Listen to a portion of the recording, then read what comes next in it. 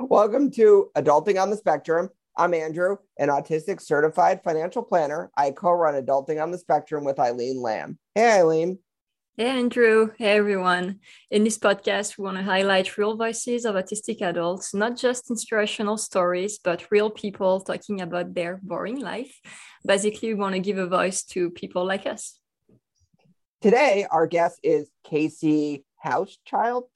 Cassie Hauschildt. Okay, so the T is silent, just to confuse us.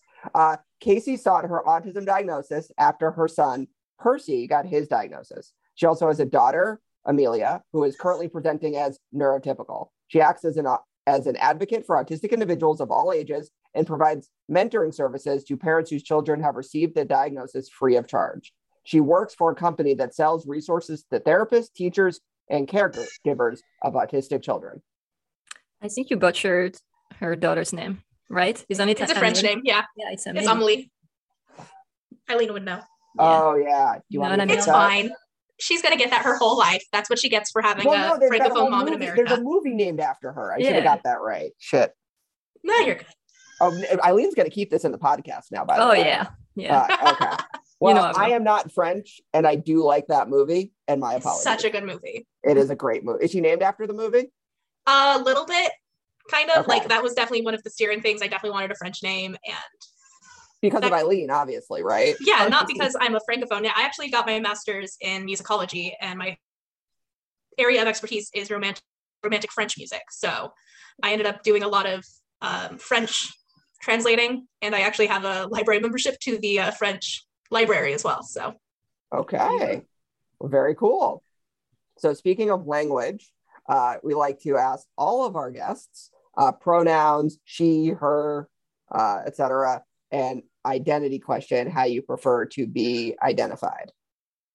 She, her for pronouns, and for identity, whatever comes natural. I use all terms interchangeably very frequently. It's my favorite answer when people say that. Just like, who cares? Anyway, can you tell us? It's yours too?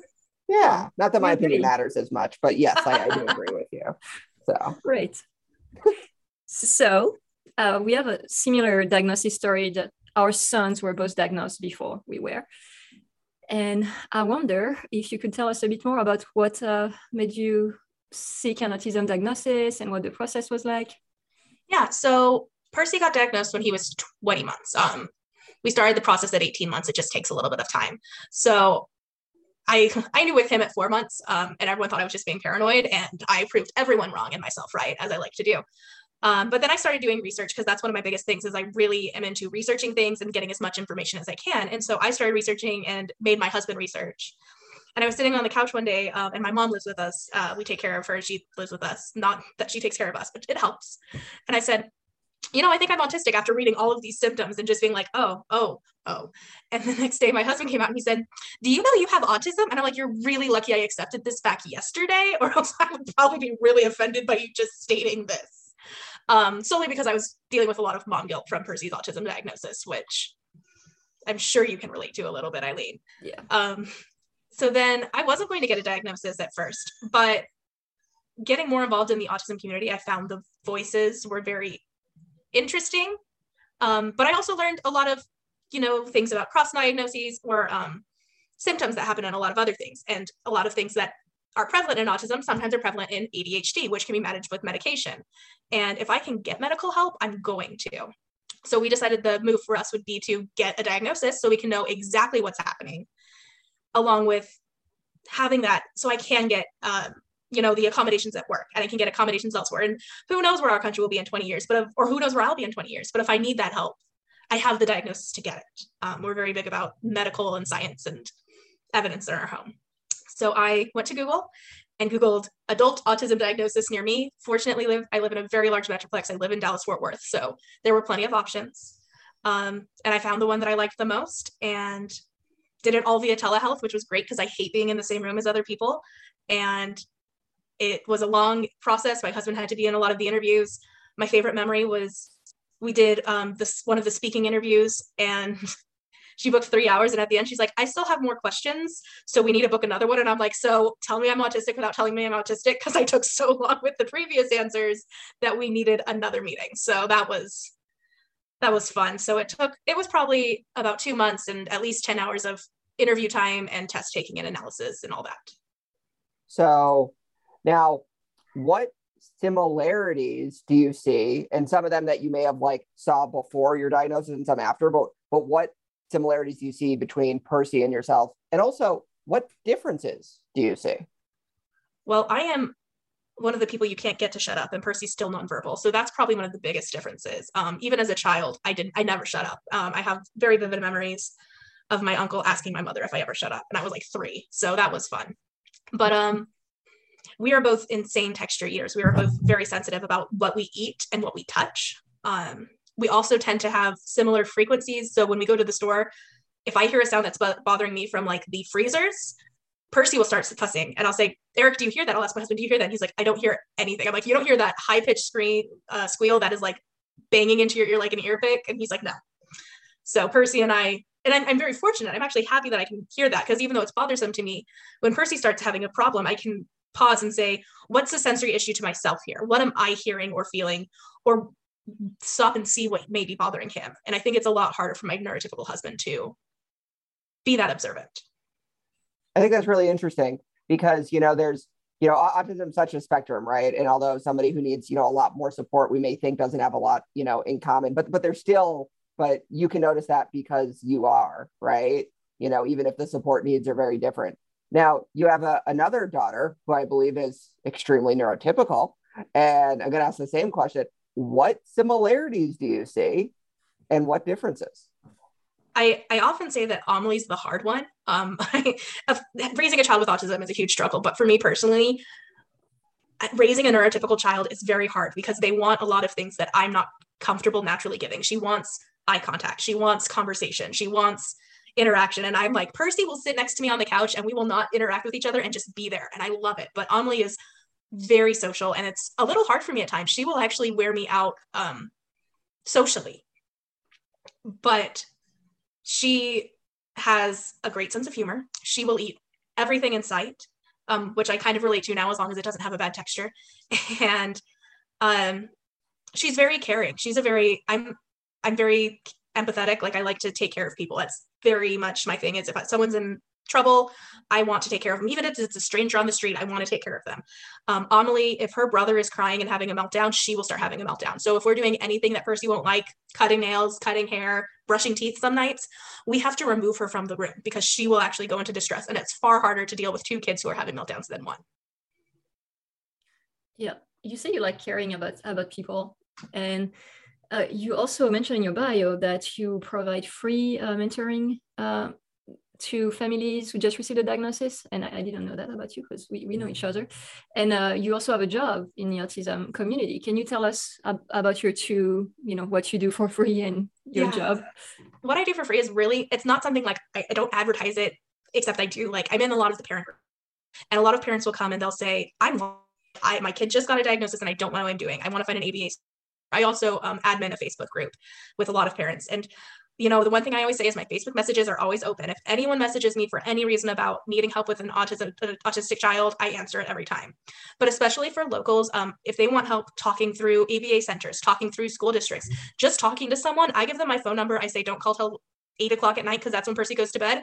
And I will spend 2 to 3 hours on the phone with complete strangers, just talking them through what they're going through and what path may be best for their family. I'm not an expert, and I always say that. I'm just a person who did the research because that's what I enjoy doing.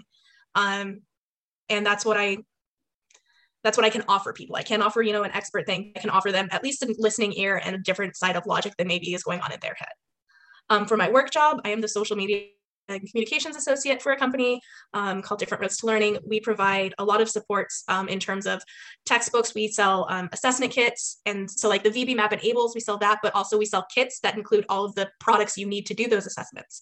They require a lot of products. So what we want to do is we want to make the ABA therapists' lives and the special educators' lives easier. We want to give them the tools they need. So what we do is we vet the products. We don't give anything that we don't believe is a quality product. And we make it easier from them. We do have things for parents, and a lot of parents I buy a lot of stuff from them. We just released a new book actually called Responsible and Responsive Parenting and Autism Between Now and Dreams. It is an amazing text. I will recommend finally to anyone who says, I just got a diagnosis and I need help. And it really just walks through the when you're parenting a kid with autism, here's the steps.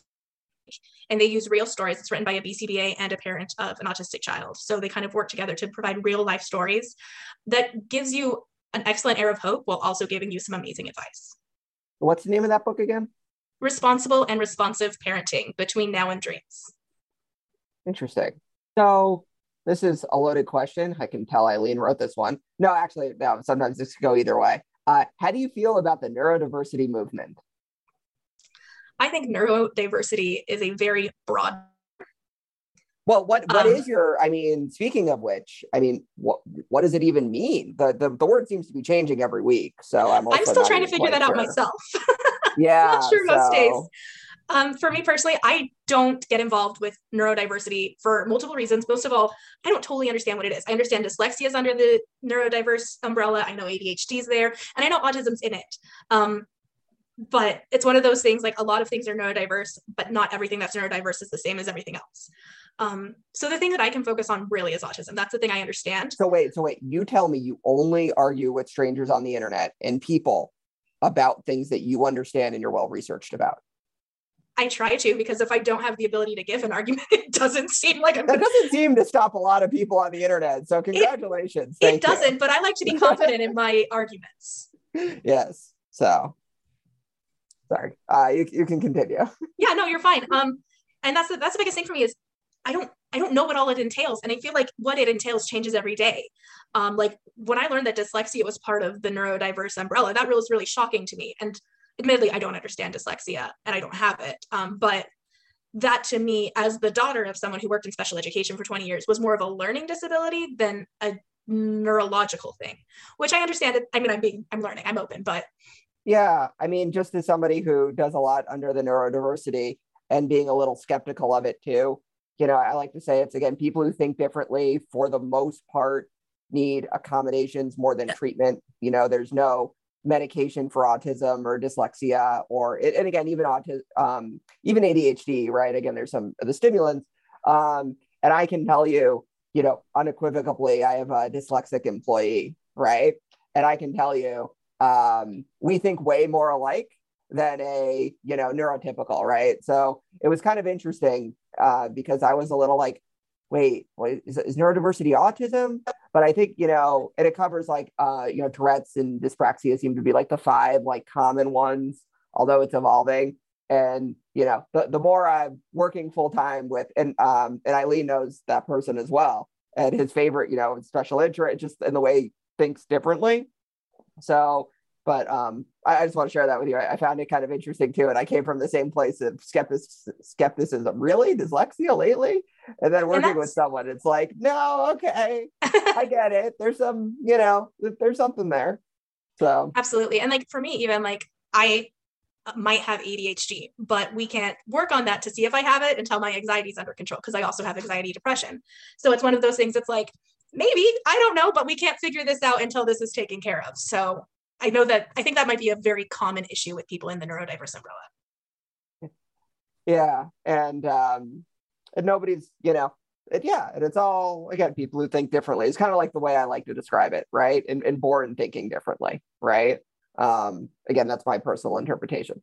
So, I found out Charlie had autism when I was pregnant with Jude. And I remember asking all the doctors about the odds of the baby, Jude, being autistic too. It was all very new at the time. That was 7 years ago.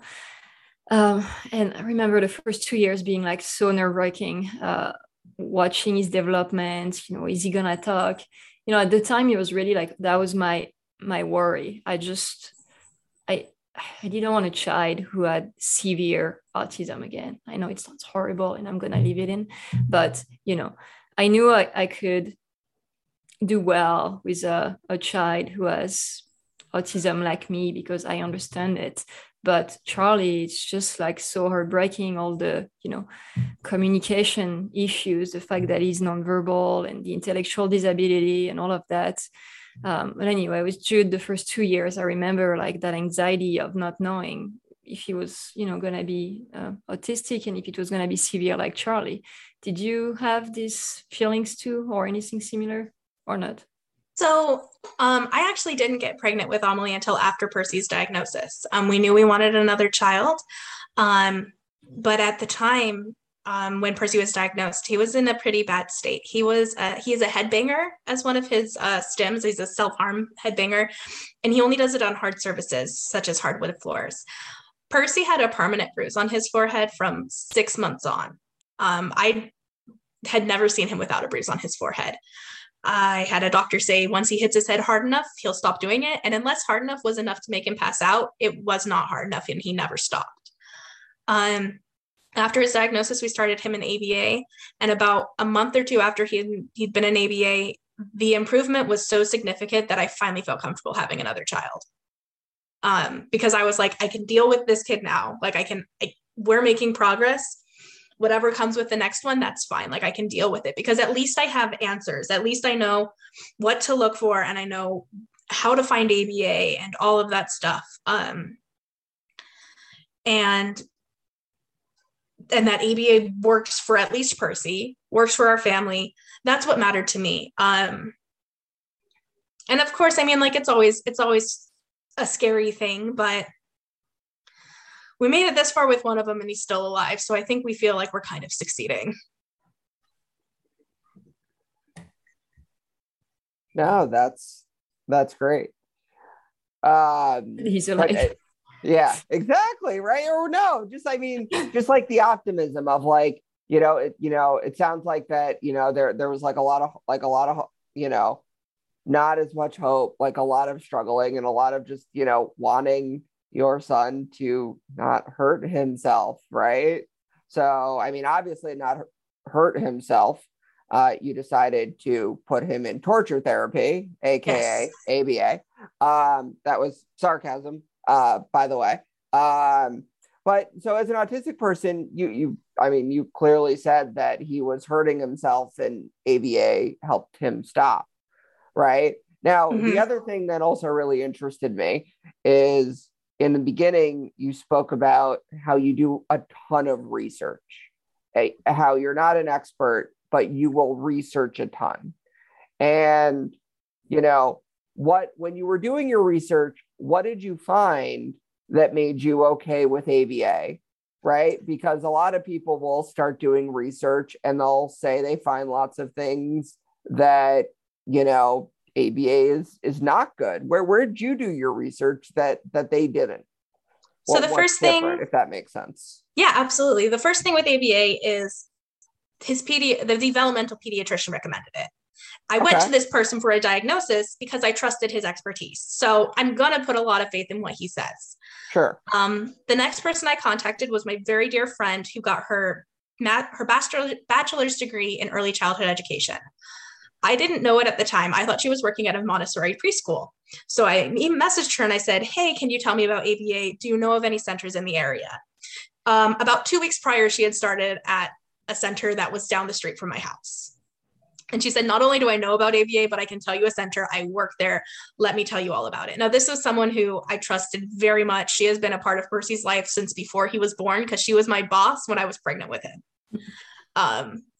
I knew who she was as a person and I knew who she was intellectually, and I trusted her advice. So then we toured that facility and they showed us everything and they explained things. And then I started digging a little deeper and I did see some of the stories from autistic people. The number one thing for me is I don't count a blog as a reliable source 95% of the time. And that's where you're going to see a lot of the worst information is on a blog. Then I read through the reviews. They go 40 hours a week. Yeah, well, most kids in daycares are there 40 hours a week. I knew it was play-based. I knew that he wouldn't even know he was at daycare, at ABA. And most importantly, I knew he was going to get a 2-hour nap and they were going to help us with potty training. So I always jokingly say that I cheat. When people are like, how do you potty train your child with their neurotypical kids? I'm like, I cheat. My son's autistic. I just send him to ABA. Yeah, they helped us too. It's, but a lot of autistic adults see it as torture, abuse, because, if a child doesn't want to potty train, why are you forcing them to be normal?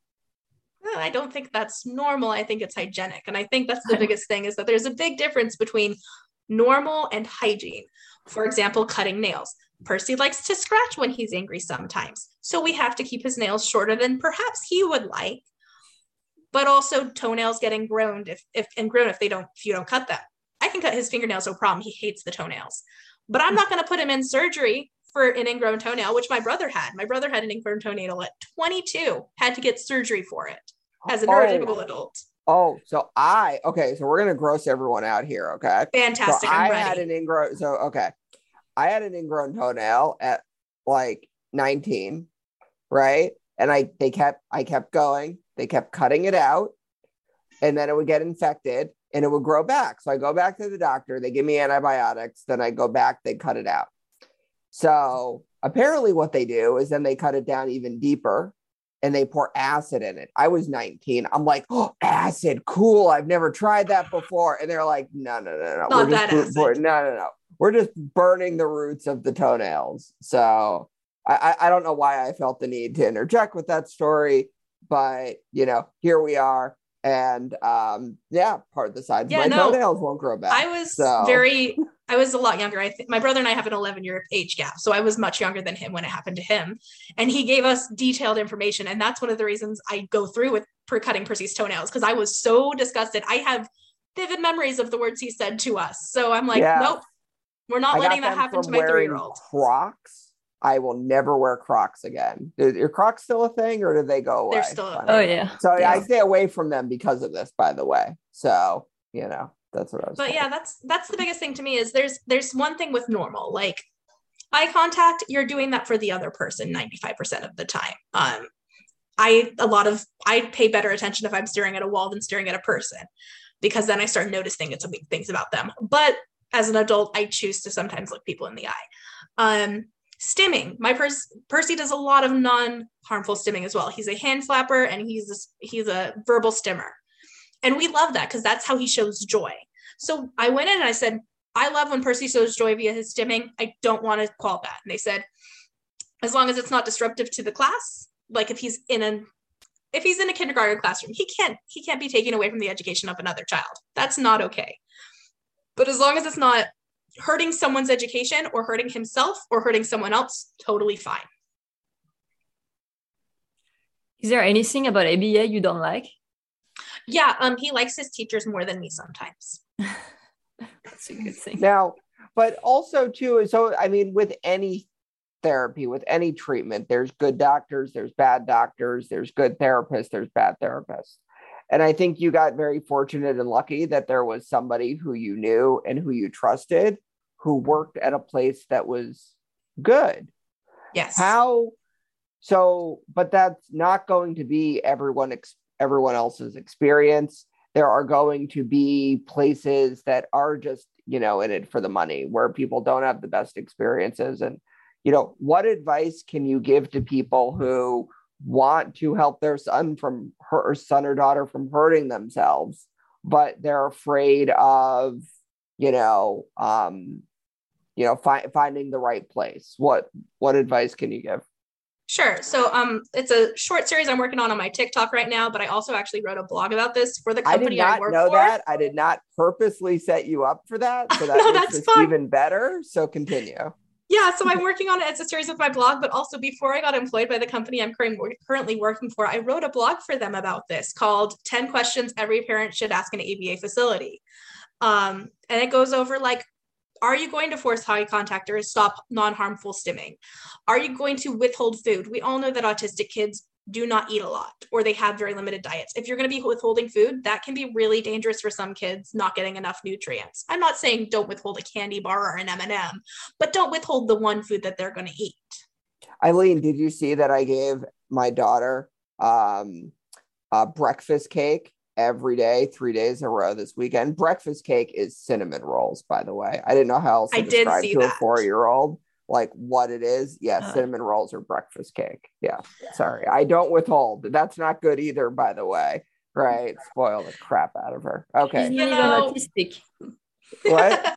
Your daughter is not even autistic. No, she's not. You sure? So, yeah, we're sure. We're pretty sure. Yeah, we're sure. But even things like, how are you going to handle naps? What are you going to do to prevent meltdowns? I think that's the most important thing I've learned at this facility is, what do you do to prevent meltdowns and what do you do after they happen? Because I have heard horror stories of them pushing kids into meltdowns, where with Percy's ABA, they ask him to say it verbally. Can you say ball? You want the ball? Can you say ball? Okay, he doesn't want to say it. Can you man for it with your AAC? If you don't want to do that, and they lower the ask each time. They always start with the highest ask, but then they say, can you point to it? Can you touch it? Can you lead me to it? But in some way, you do have to communicate that you want it. You can't just expect us to read your mind. Yeah. So what's your TikTok? Do you want to tell people where they can find you on social media and your blog? My TikTok is Another Autism Mom, because I love people calling me an awful person for thinking I was autism mom. And then you can also join my Facebook group, Dino and Nuggets Corner. Yeah, I mean, it's good. I like that it's not judgmental, because a lot of Facebook groups are. We will judge you if you try to abuse your child. With ABA? No, with like actual abuse. Like if you try to force things into your child's mouth that they don't want as a punishment, we will judge you. I haven't seen it, but I guess I can get behind this. All right, I'm gonna ask you the quick fire questions. Everyone listening to us, this is actually the second time we're recording this, because I lost Cassie's episode and she was very nice about it and came again. But so she knows quick fire questions. I've probably already forgotten them though, so let's do this. What is your favorite food or drink? Oh goodness, Italian pizza, but it has to be like the good Italian pizza from Italy. Okay. Not pizza. Hold on. The best pizza is from New Haven, Connecticut. I just want to say this as a resident of Connecticut. It's the only thing we have going for us in this entire state. Don't take it away from us. Okay. What's the name of the place? Well, Pepe's. Pepe's? Yeah. Okay. Well, okay, that's up for debate. There's a few in the New Haven area. Like I like the Zaffardi's is good too. Okay, but anyway. If you could be any animal, fictional or real, what would you choose and why? I would absolutely be a cat, mostly because I'm 50% already there. But also, I feel like they are some of the most spoiled animals there are.